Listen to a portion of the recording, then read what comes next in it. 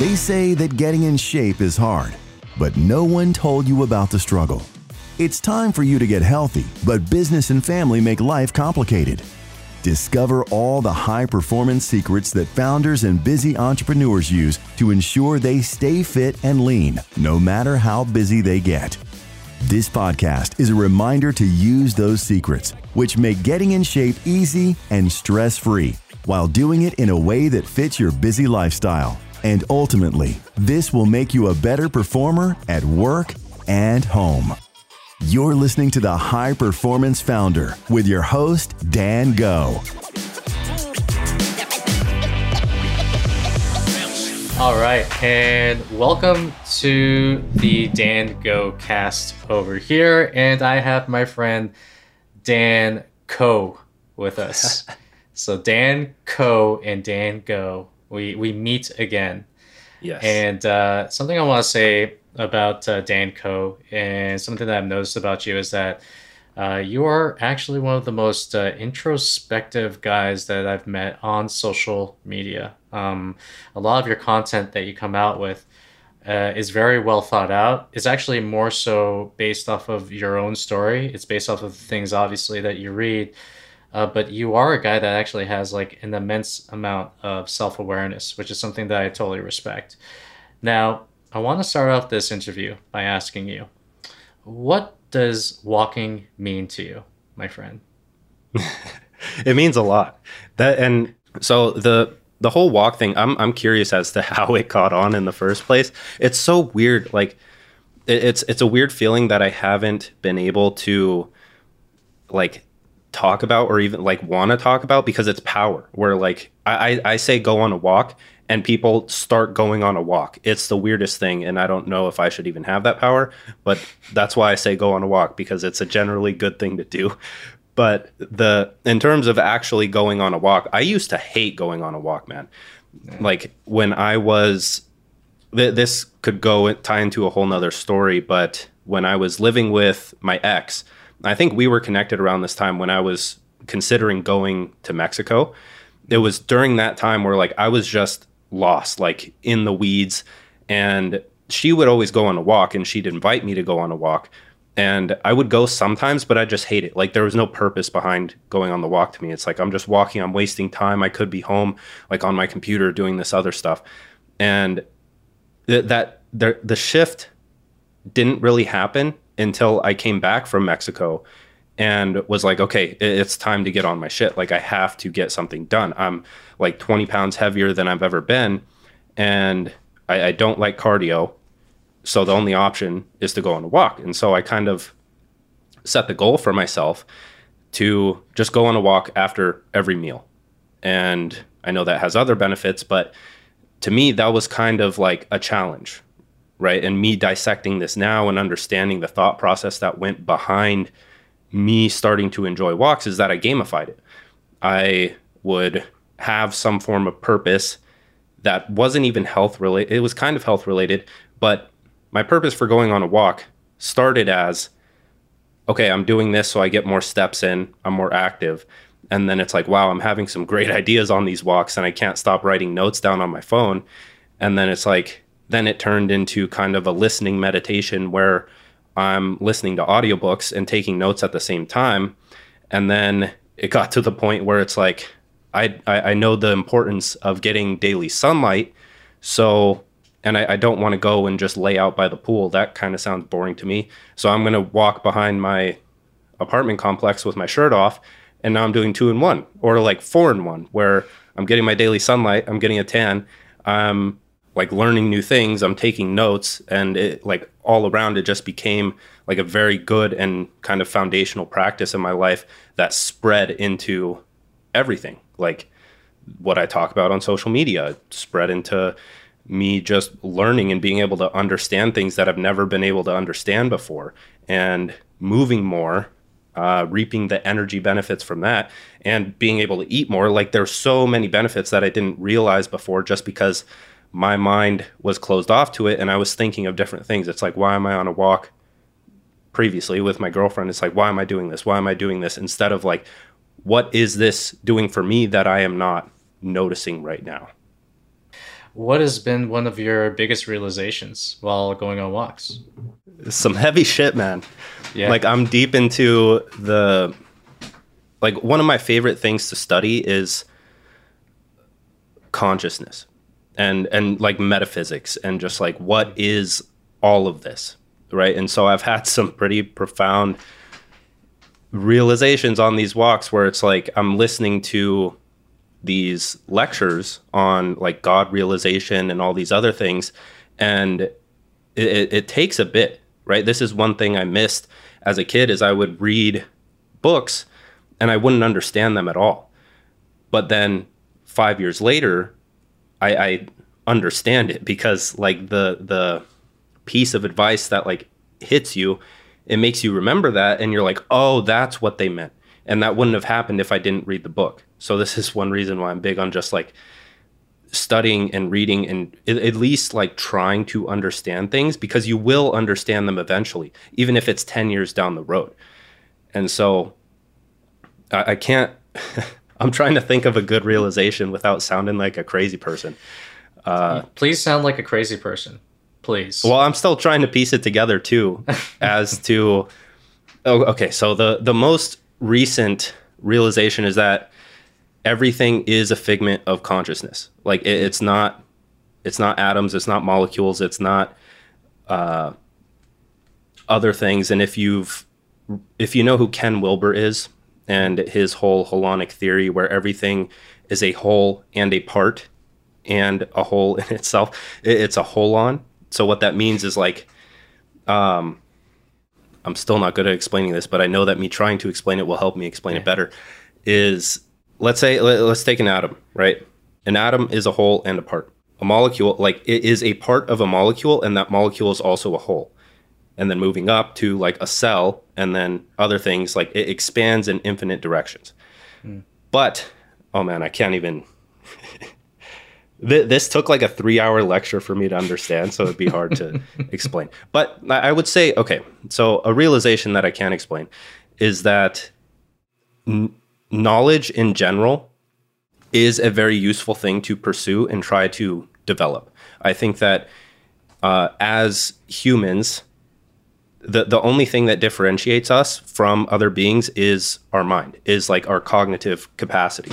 And I think that is some form of a sign that we need to develop that to a point where we are advancing. That's how we as humans advance society as a whole, where we are able to come up with ideas and solutions and other things based on our knowledge in order to open up room for more ideas and solutions and just advancing things. That's where everything comes from. The idea of, let's say, a plow opened up the possibility of the idea of like a machine that plows the field and so on and so forth. So like AI couldn't have been a thing if the idea for the computer wasn't a thing.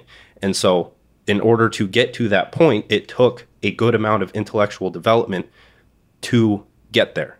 So in my eyes, and why I do what I do, is that I think at least like the future of work is going to depend on individuals or thought leaders, as cringe as that word is. It's going to depend on people's intellectual development to come up with the ideas that will lead to us being able to do what we want with our time and like lean into our curiosity, our passion, our purpose, and do that full time. And I think that's what tech is helping us do, is kind of free up the work that we don't want to do. So we are able to be more creative and entertain each other and do all of these things that will help us focus more on intellectual and cognitive development. I feel like we're getting away. Obviously, if we look at kind of history, we're getting away from the manual labor of work, of showing up to work every day, doing something physical, and moving towards things that actually use our brains and more creativity. So it's kind of like this like step ladder. So we've gotten away from literally plowing our fields to having a machine operated by a human to plow the field. then eventually AI is going to plow that field. And then what is it left for humans to do at that point? It's left for us to actually come up with new ideas for new ways of doing things, and to actually use our brains, which are the most efficient and most powerful computers on the planet, in order to surpass the physical nature of human beings, right? But that doesn't mean getting away from walking. It's so weird, because it's like we're turning into all these like intellectuals, but at the same time, we need our physical body, and we need to do physical things with our bodies in order to actually be smarter, in order to have less anxiety, in order to be able to control our minds in the first place.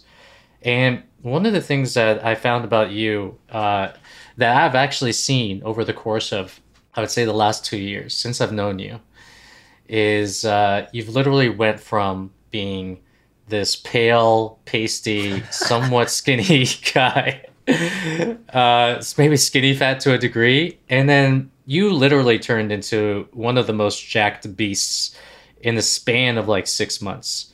So one thing I want to ask you is one, what the fuck happened with that? What caused this transformation in the first place? And I want to know what happened in Mexico as well, because you came back from Mexico and you're just like, well, this is not working for me. I need to do something else. So, let's start with the body transformation. What was the catalyst for that?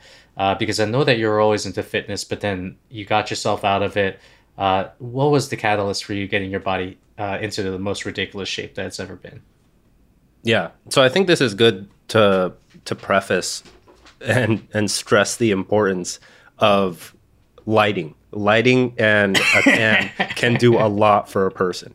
A lot. So, but yeah, I've been training since I was like 15. It's always been a passion of mine. And the turning point was like, I've gone through these cycles as well. Like, I'm not a fan of bulking anymore because it's always led to me at a certain point just letting go of myself. It's like, okay, I've lost like whatever abs I have. I'm like pale. Why not just lean into this and not really care about how I eat? And then that turns into like a 2-3 month self-destructive cycle. And that's what happened when I was living with my ex at the time, is that we broke up. I was still in that, like I didn't move out. We were still in a lease together. And so I was sleeping on a floor. Were you still working out while you're with your ex? This was during COVID. That's a crucial thing. The gym's closed. I had a park down the street, but just, again, didn't want to walk. It was too hot. Didn't want to go out there, whatever excuses.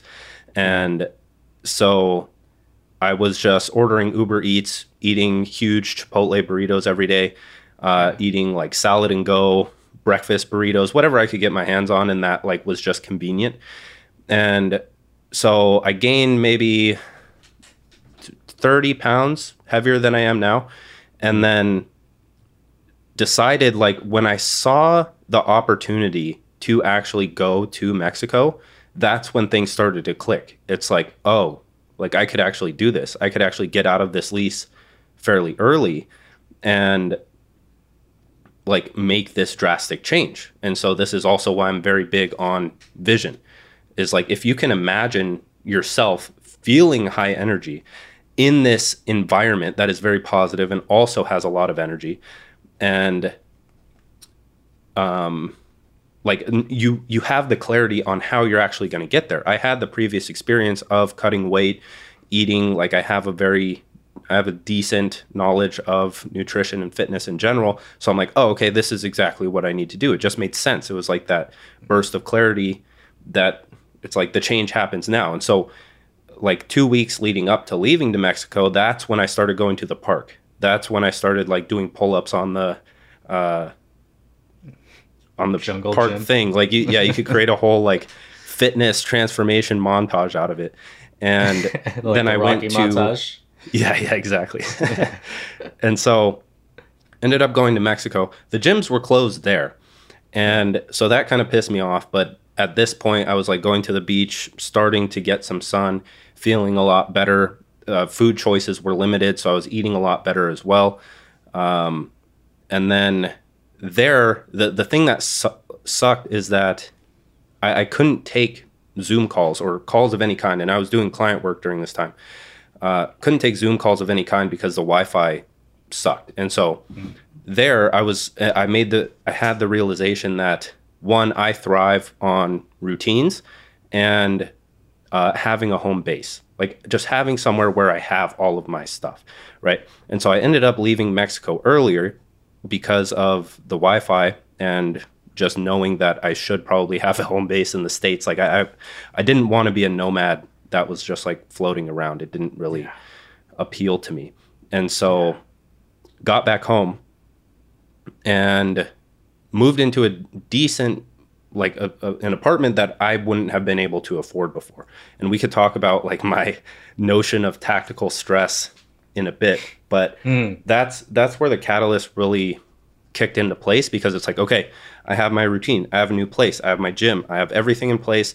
The Modern Mastery was born at that time. It's like everything was going well. I met a new girl, everything was perfect. And so I just milked that for 6 months and was out in the sun all the time, walking, just on routine. And that's where the transformation came from, really. And then now I've just been maintaining up until that point, because like I've felt myself wanting to go back into that cycle of like, just stop caring about this stuff. You're not cutting, you're not bulking, you don't have per se a health goal right now that you can focus your attention towards. So it's like, it's very different for me right now. It's just a matter of like making that habit.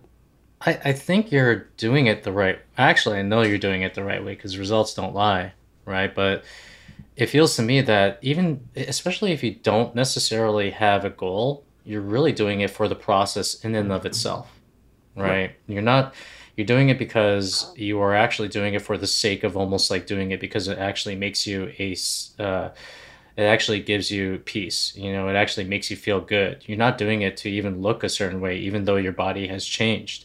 You're doing it for the process's sake, right? And I think that's like what people have to get away from a lot when it comes to fitness.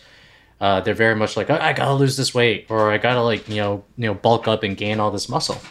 And they're really trying to like break down their goals into like 12-week to 16-week spans, when the reality is that this whole fitness thing and the even process of changing, it actually happens in the course of years rather than the course of weeks. So I really am down with that, because I feel like even for me, I'm not trying to fucking like lift double 2.5 times my body weight anymore. I'm not trying to fucking, bench press, a certain amount of weight. I'm actually more focused on going to the gym, making sure I show up there consistently, and just getting just like a little bit better, because that's what gets me. That's what makes me feel great. Just if I do something a little bit more than I did before, right? Now, you actually mentioned something which was very interesting, and I don't necessarily know if you mean it in this way, but you said something in regards to tactical stress. So I have this thing where you make an investment, or it could be an investment, it could be a purchase, and it stretches you. It some would call it irresponsible to a certain degree, yep. Right? But you do it because it actually forces you to attain a new level. So that is how it is for me. So what does tactical stress mean to you? Yeah, no, that's exactly it. I feel like it does take a bit of clarity. It takes a lot of clarity, actually, where you can pull through, but it's something you haven't done before. Where it's the same with like coaching, where if you invest a lot of money in coaching and you have the ability to actually reach whatever desired outcome is promised, then you usually do it. I've invested like $4,000 or $5,000 in a coaching package, and then I'll show up. This is bad practice, but I'll show up for like 2 calls, and I'll already have done it. It's like all I needed was that little investment, and then I'll be like, I'm not going to show up to the rest of the calls. I already got it figured out. Sorry. Yeah, I did the exact same thing. I actually, I showed up and I paid money for this particular coaching call, or this particular coaching program. And what happened as a result was I got the 3 tactical things I needed out of it. So basically I spent an exorbitant amount of money to learn these 3 tactical things, but if I didn't invest into the coaching itself, then I wouldn't have got that shit done. You know, I wouldn't have actually done it. And this actually goes with a lot of our clients too. They know exactly what they have to do, right? Especially for us, we're not. I mean, I don't know about your coaching. I think your coaching could be a little bit different than mine. You're doing fitness coaching. You're doing like more. I know you do modern mastery, which is a lot more like on the business end of things, self development, things of that nature. Am I correct or? Yeah, I'm not doing much coaching myself right now. Okay. I'm possibly doing a cohort in the future, but that's more like group coaching, walking through curriculum and stuff. Gotcha. Awesome. So yeah, I just noticed that we already know what we have to do, right? It's like you do the coaching to like force yourself to like fucking do it. Yeah. You know, that's how I found with like a lot of my clients as well. And then in regards to like the modern mastery, what exactly does that mean to you? Because it's such a broad term, right? Yeah. And so me, the term modern mastery. Yeah, and also modern means like now, like 2022, 21st century, right? Because it's very different, than what we were actually seeing before in the 21st or even the 20th century. So what does modern mastery mean to you? That it means mastering the modern world. But again, like, what does that mean? That means like, what are the new opportunities that people aren't taking advantage of that a select few are, that is eventually going to be the main thing. So why not get in early? And that encompasses a lot, but it also encompasses like the personal development side of things. So skill acquisition of modern tools. Like it's insane, dude. It's insane how there is no barrier to whatever you want. If you want to get jacked, there is more than enough education online to do so. If you want to make a ton of money, there is ample education. Like you can do whatever you want for free online just by watching YouTube videos and making that a habit. That's how I got like a coding job. That's how like I've done what I'm doing. It's like anyone can sign up for WordPress, build a website, start a Twitter account, make it look professional, post about what they're learning, build something, and just teach what they're learning about, get direct feedback, and like kind of accelerate personal growth that way as well. I've noticed that a lot, is that me, even if the money wasn't involved, starting on social media and just posting about what I'm learning helps me learn it faster, and it shows my blind spots. It makes the unconscious conscious per se. And then I have something to improve. And it's like, I would have never known this if I didn't get it out of my head and either wrote about it or posted it online. And you can write about it, but if you post it online, you're just opening yourself up to opportunities. So you got started on social media not so long ago. I think we got started almost at like the same time, right? I think it was like 2 years ago. I'm not sure. What were you doing the WordPress stuff before that? Yes. So I tried a bunch of different things. Like one of my main things was digital art, like Photoshop art. I was obsessed with Photoshop art, man. Like I would sit in my room for 6 hours at a time, just like telling everybody, like, don't bother me. Like I'm listening to music. I'm in this flow state. I'm just making these weird compositions of pictures and then posting them on Instagram.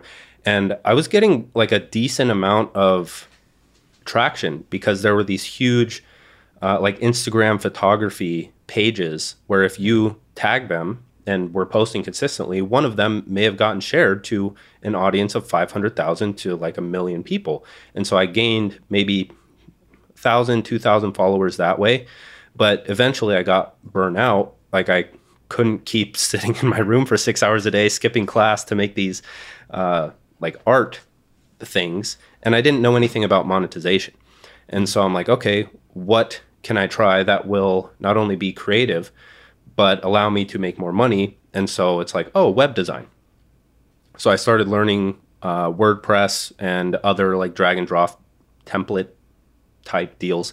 And then to aid in that in college, I took a basic HTML and CSS class. And then I took a few classes. It was pretty boring, wasn't getting it. And then one day I'm like, okay, this makes a lot of sense. Like I could build a website if I learned these few things. So I started, again, curiosity is very important. This was me pursuing my curiosity outside of school.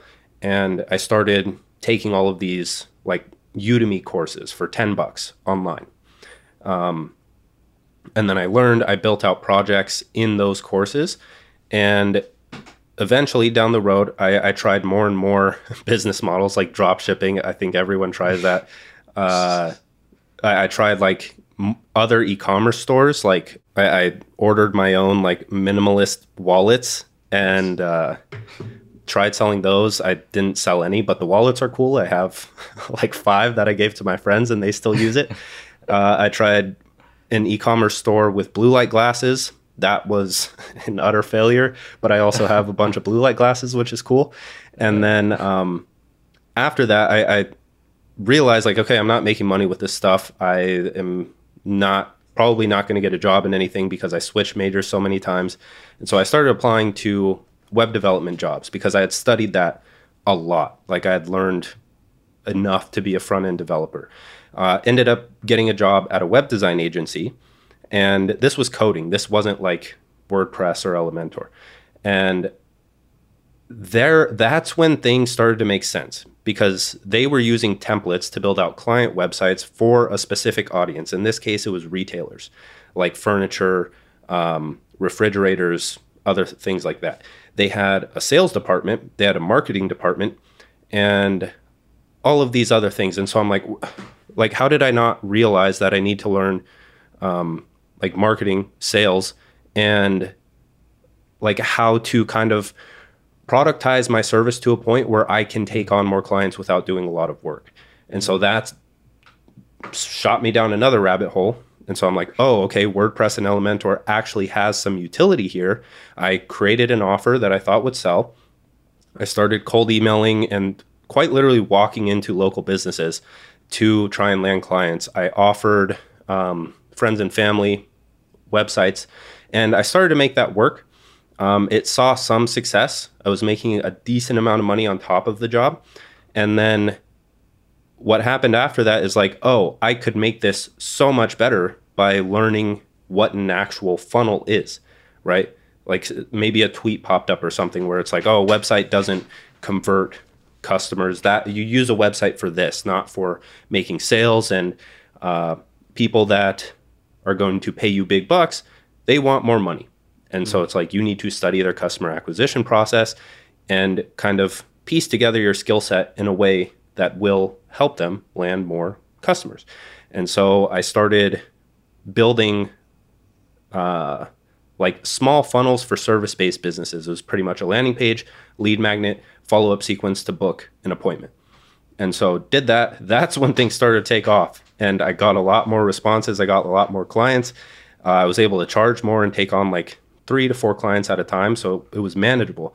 And so at this point, I'm like, okay, time to transition, quit my job. And that's when I started on Twitter. And so at this point, I'm talking about web design, talking about some funnels. I'm talking about marketing. I created the web design course. I created the freelancing course. Boom. Now we're here. Are you enjoying the show thus far? We go through so many resources and links with the podcast, it's tough to keep up. I get it. That's why Dan and the rest of the team put together the High Performance 7. It's a free online course that helps entrepreneurs get lean, build muscle, and increase energy in a way that fits their lifestyle. We go over things like how to burn fat like a 20-year-old, the lazy man's way to building muscle, the 10-minute Superman system, the lead domino that makes all other things easy, and so much more. The best part? As a valued listener of the show, you can access the High Performance 7 100% free of charge. That's right, for simply being awesome and tuning in. To get full access, all you have to do is go to www.highperformance7.com. It's high performance, all spelled out, and the number 7.com. And fill out the short form there for us to give you full access. Once again, www.highperformance7.com. highperformance7.com. Now, back to the show.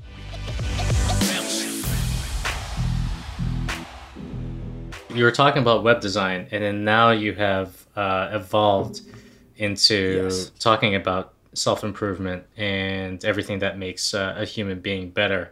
Number one, you missed the NFT craze by like this much. Yeah. You know, if you just made some apes just a little bit later, you know, just a little bit later, you would have crushed it on the graphic design front.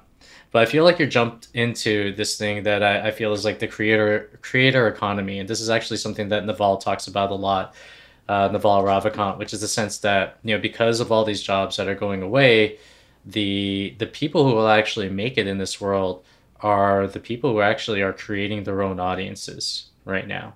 And the people who have the blogs, the people who own, I wouldn't say necessarily like own their own platforms, because if you're on Twitter, you don't own that platform, but you own your own audience, and you are creating in a way where you are the brand itself.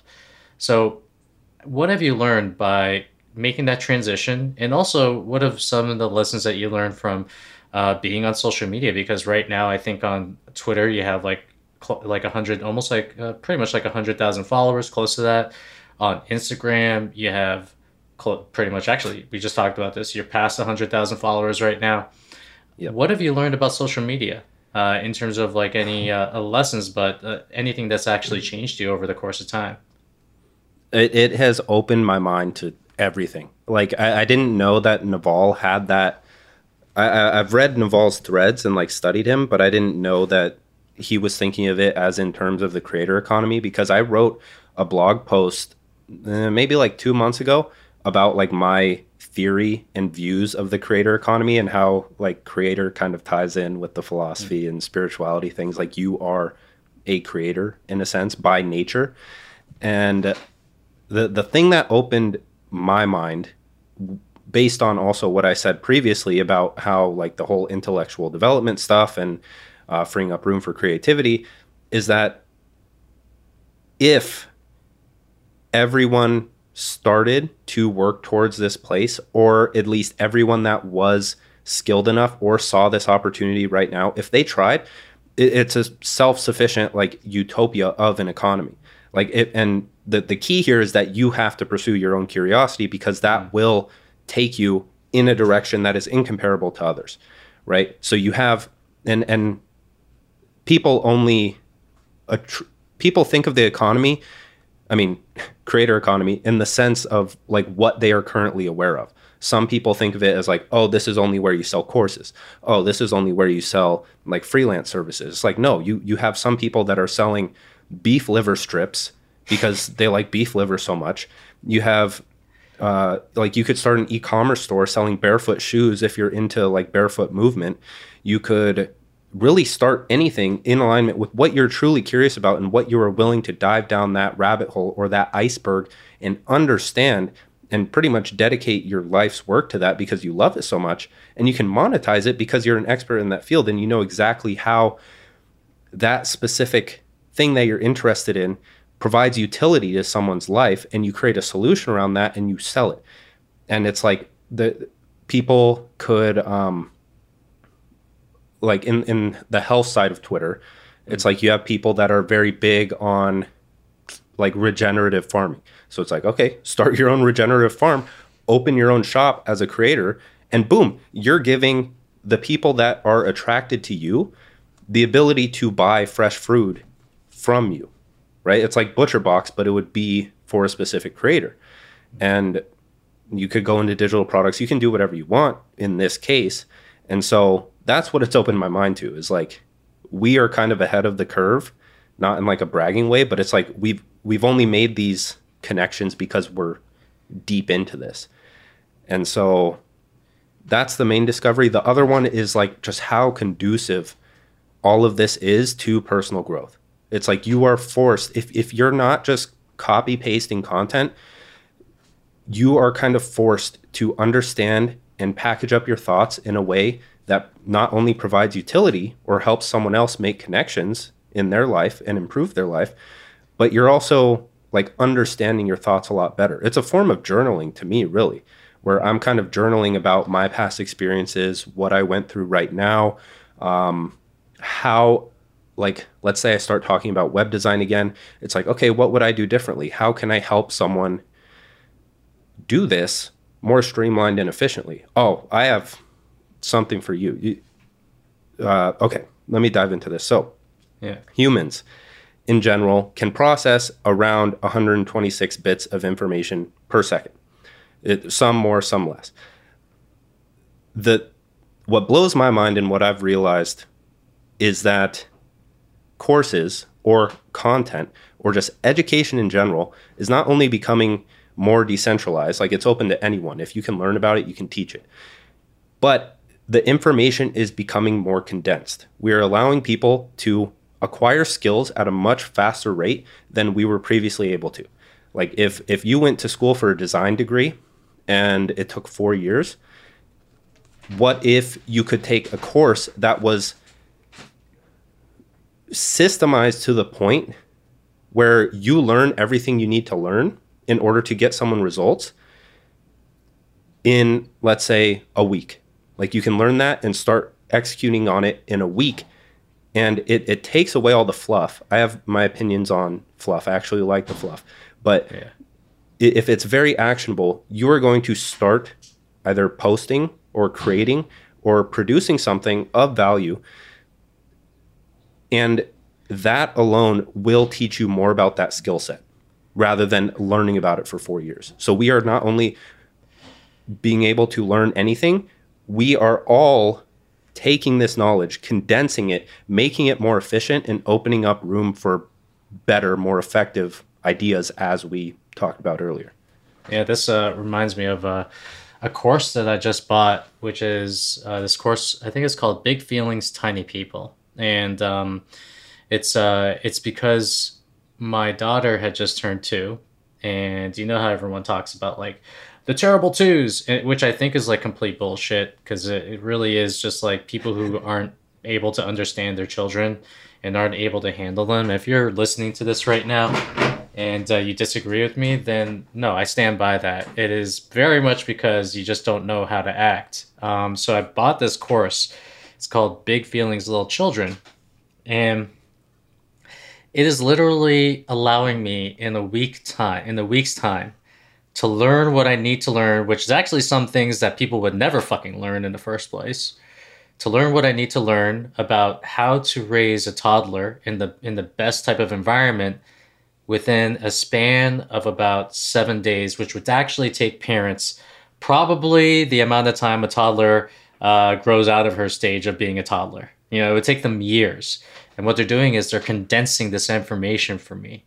And they're allowing me to actually learn all this stuff. And then I think I listened to this in the podcast that you did with our good friend Danny Miranda, which you said, information is what is it called? Content is information. Courses are implementation. And I think that was like from this guy Alex Hormozi as well. But when I took that course, just like the first freaking videos that I watched, I implemented on my child, and it worked like a freaking charm. It was incredible.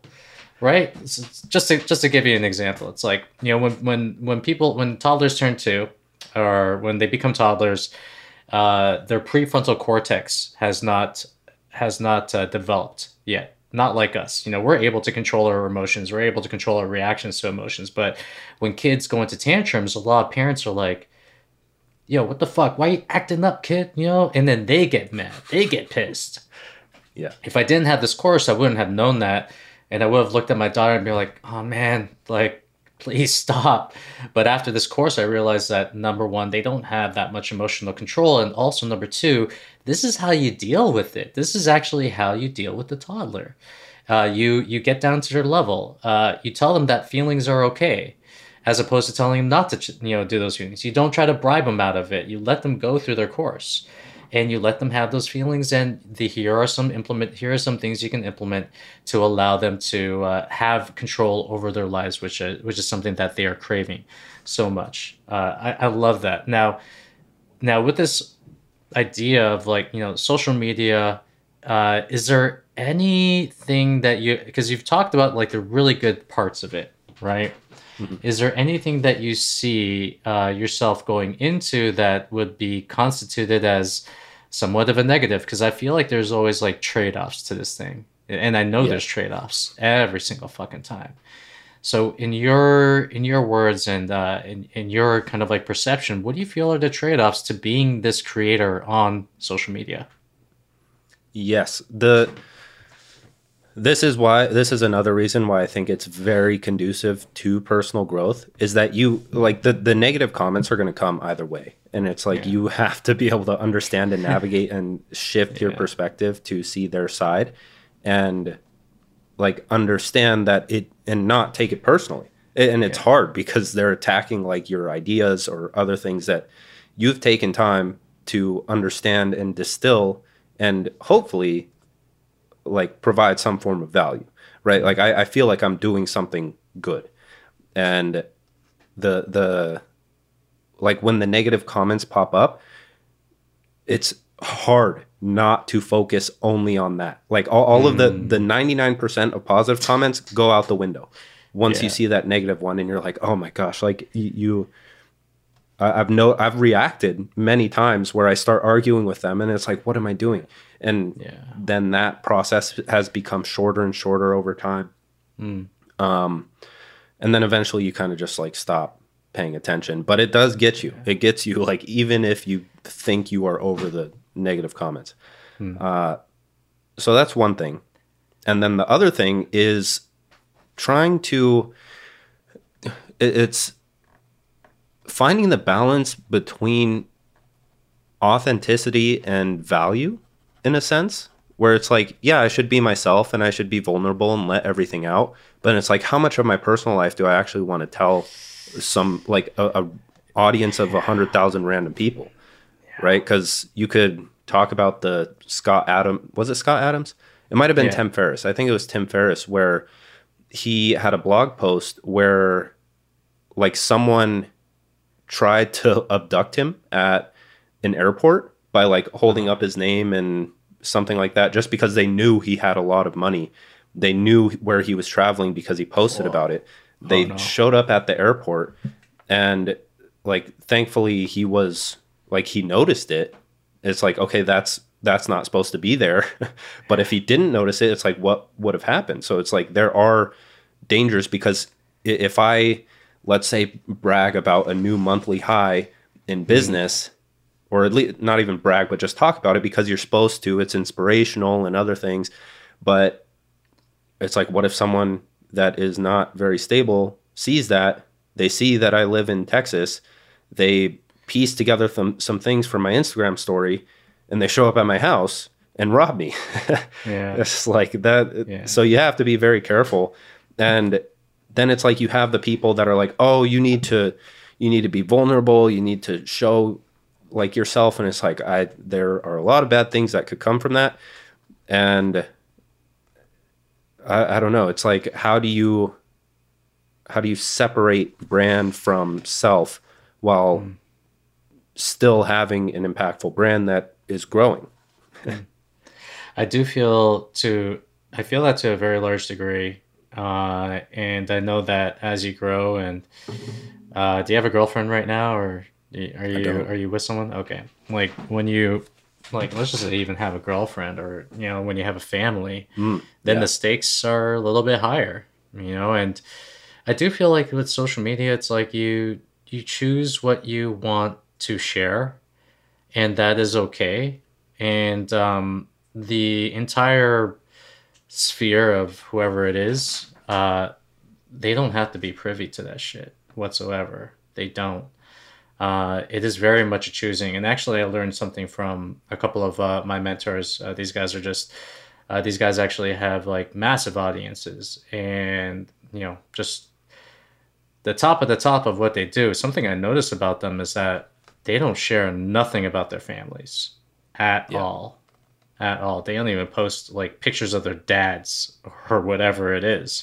They keep that shit tight and they make like the content about the content, and they think because we are kind of like starting out in this game a little bit, and we do want to share as much of ourselves as possible, but then we also have to create these boundaries for ourselves too, you know. Yeah, you know, in regards to like the negative comment thing, yeah, man, like every single creator goes through that every single time. Even people who don't put themselves out on social media, you know, and especially on social media, that's the game that we're playing right now. It's like you're basically opening yourself up to any and all, and one of the things that it's actually taught me is that it's actually taught me how to take the high road.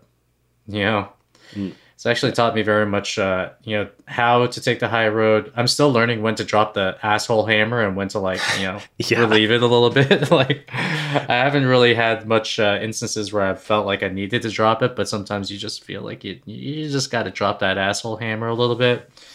And just in general, I do feel like negative comments on social media really teach you a lot about yourself and the way that you feel, you know? Oh, yeah. Yeah, man. Like, I remember one time someone like commented on one of my Twitter posts. I think it was like a year ago or something like that. I forgot. And then you know, obviously you get the immediate jerk adrenaline action of just like, and then you're like, hey, wait, why do I feel this way?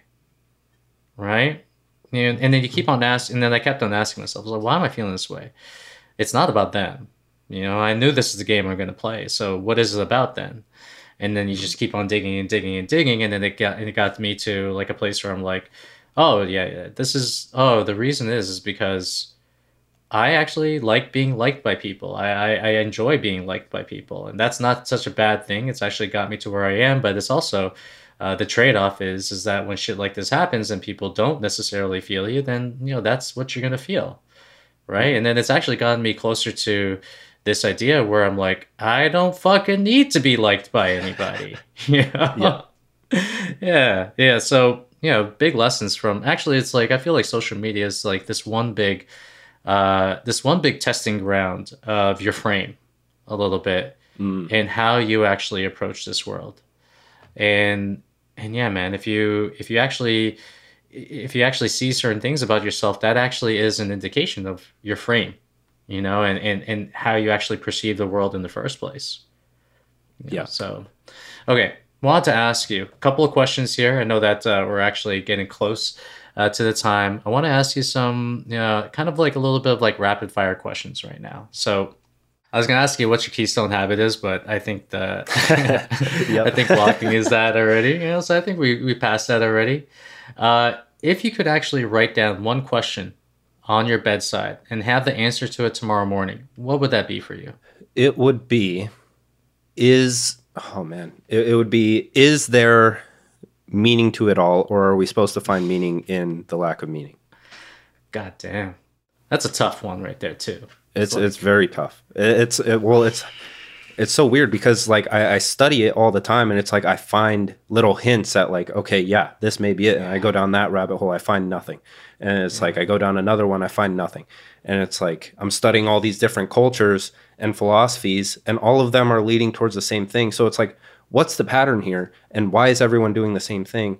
And so why is there not just one? Why are people not realizing this? So what are all the cultures leading towards, whether it has meaning or not? A notion of God. Okay. And so, and then you get to the point where, like, from, let's say, like Alan Watts, for example, one of his lectures that I've been listening to on repeat for probably a year, trying to understand, not only because, like, Alan Watts is just a genius and his words are like poetry, like they kind of put you to sleep, but like there's something encoded in that message that I want to find. And maybe there isn't, maybe he's just talking nonsense, but the lecture is called like, You Are God. And I'm like, that's a contradiction. How? And so me trying to understand that and make sense of that, I haven't been able to. And so at this point, and then he's also mentioning, okay, surrender, let go, stop trying to know the unknowable. And it's like, okay, is it unknowable?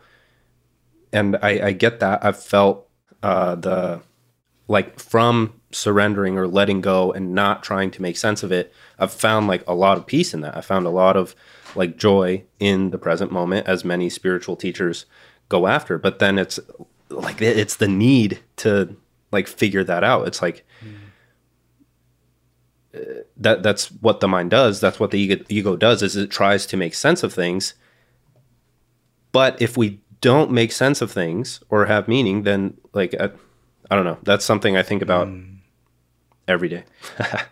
Can we riff about this for a little bit? Yeah. I would love to just have a chat about this. I feel like I had this concept that I actually learned in this book. It's called The Master Key. I don't know if you've ever read that before. It's a PDF that you can find off of the internet. It was like the secret before the secret ever became. And I'm not saying I'm like this whole, woo-woo manifest and universe guy, but it actually said that we are all gods in the sense that we can actually create any reality that we see fit. And also, there is this passage in the Bible that says that that we are created in the image of God. And then when I think about that, I think that, well, then if that's the case, then God wouldn't create mediocre images of himself. And he would all bestow upon us the power that he would have in regards to creation. So I feel that when it comes to like this unknowable, I do feel that we're in this society that actually wants to have a clear label on every single little thing that is out there, and to put it in this box, in this neat little box, and just say, hey, you are that, or you are this, you're from the left and you're from the right. And they basically want to label every single thing. And I find that to a very large degree stupid and irrelevant, because when we try to label this shit, and actually when we try to label things and try to explain things that cannot be explained, but we try to do it with our primitive monkey minds, we are actually doing a disservice to the miraculous things that happen in our lives on an everyday basis. And we're trying to put words to it when words cannot do these things justice in the first place. So that's big. I didn't make that connection before, where like we are doing it a disservice, whatever it is that we are trying to simplify. And one other thing that I've kind of connected is that like all understanding is metaphorical, right? Like the notion of God, or whatever, as Alan Watts puts it, like if you have 5, let's say, explorers, or like 5 people that are trying to map things out, if you put them at the bottom of a mountain and you say, okay, draw a map to get to the top, they're all going to come up with different ways of getting there, right? And then in terms of all understanding being metaphorical or story-based, like one thing having to come before another, one thing having to come after that, everything being layers of story. Like I am Dan Coe, and because of the story I've lived out, it's the label I've been given. That like my hand wouldn't make sense if it wasn't attached to a forearm. Like a cloud wouldn't be a cloud if humans weren't there to call it a cloud. And the other thing with that is, if every single thing is just a label or a metaphor, what we are trying to describe that is unknowable is just that. It's a metaphor that we're trying to understand with what we have in our head. And a lot of the times that may not be possible. That may be impossible, because it's just that. It's a metaphor. It's not like, we're not describing, as Alan Watts says, what it is. We're describing what it's like. And so we have to experience that on a personal level, like direct experience. And then we can either try to explain it, or we can just understand, like, yes, we have reached this state of internal understanding, and it cannot be understood with one of our senses, which is audio. Yeah. And when we try to explain these things, that actually gives us comfort for our minds, for Right. our thoughts. It's like, oh, well, I can put this here and I can feel comfortable with it. And there is something to be said about the fact that, hey, thinking has actually got us this far. And there's no good or bad. Like, thinking is thinking, whatever it is, conscious thought. But there is power in turning off your brain and allowing, let's just say, God, energy, the universe, to go off and do its thing, and for you to react in such a way without actually giving it thought, without actually doing it. I actually had this thing where I try to tell my clients, I'm like, stop fucking over trying. Like, stop fucking trying. Like, Yep. the more you try, the harder it's going to be. Yeah. And that's so counterintuitive for them, right? It is. It's the law of reversed effort. Yes. And it dude, it works for everything. But like the thing is you can't understand it until you do it. But you can't force it either. You can't try to not try. It's just a matter of like, that's it. Like, just stop. Yeah. It's like, use thought to maybe to a certain extent. But at some point, you got to turn that off. And you got to let the instincts fly wherever they are. Yep. So, last question for you. Who are your heroes in life? Oh man. So I would say my parents. And Yeah. I didn't think that before. It took a lot of like development to get to this point because as a kid, like I honestly not despise, but it's like I observed. I observed and it's like, okay, I don't really want this life for myself, right? And I didn't really agree with the things they were telling me because I was so avid in like researching and finding the best answer for whatever I could. And so when they would give me advice to do something, it's like, I already know how to do that. Like, that's bad advice. I would write things off. I'd rebel. I didn't like them taking me to church.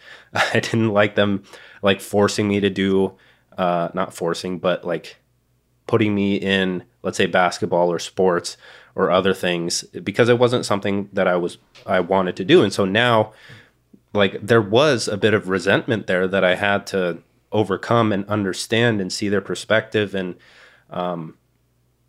that was the main thing. And so I've started to, the relationship never really died.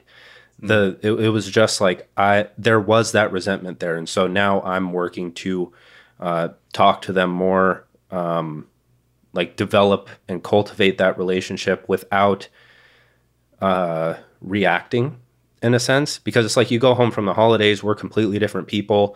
The entire family's there. They're discussing politics. Like it's just argument ensues. And it's like, okay, it's like these aren't bad people like at all. And I love these people for them raising me and putting up with me, like me being a dick to them. And so it's like, I have to take a step back and see how I can, like make the most of these situations. And I mean, they're your parents. Like I can't thank them enough for I wouldn't be here without them. Like that, it's as simple as that. And I'm not even talking about just birth. I'm talking about like my entire life direction is based off of my childhood. And there's something there that I need to pay back in a sense. Yeah. And I'm glad you got there before having kids. It's like when you have kids, that's when you realize that, oh my God, like, like why I was such a dick to my parents. But in general, right now you're doing Modern Mastery. Where can people find you? Yes, at the Danco on anything, or just Danco on like YouTube or something. You can find me. Yeah. But then, yeah, Modern Mastery is the community. It's on my profile. But yeah, if you want to find me, you'll find me. Awesome. Dan, I really enjoyed this conversation. Really respect and appreciate you as a friend. And really do think that we had this really good conversation, especially those parts around God. And I do think maybe the next time that we do this is to tease a little bit more out of you in regards to that. But thanks for coming on. I really do appreciate it. And if you guys want to check out Dan, go to the Dan Co. I believe that's your social media handle on both Instagram and Twitter. Is there any projects that you're working on right now that that you want to keep our eyes out for? Yes, the cohort digital economics. It's pretty much like it's my version of what I talked about earlier, where it's like condensed information, getting people up to speed, building real world projects, and kind of taking advantage of the creator economy. So like learning all of the things that it takes to get there and learning the skills like storytelling, but from a philosophical perspective. Like that's what I really like, and that's what made me understand it.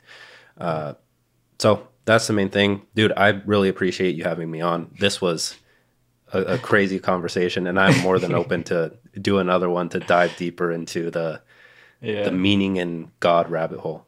Oh, 100%, 100%. Yeah, man. So if you guys want, keep an eye out for, it's called the digital economy, is what you said? Digital economics. Digital economics. Awesome. And Dan, thanks again for jumping on. Really appreciate you, man. Appreciate you too, man. If you're enjoying this podcast, please hit subscribe on whichever platform you're tuning in from. Help Dan and the rest of the team get the word out to more entrepreneurs like yourself and leave an honest review for the show. It would mean the world to us if you can help in those two ways. Dan reviews all the feedback on the show, so we can't wait to hear what you've got for us. This show is made for your benefit, so be sure to reach out if you have any ideas on topics that we can cover on the show or people we should interview. You're listening to the High Performance Founder Show. Thank you so much for tuning in. Until next time.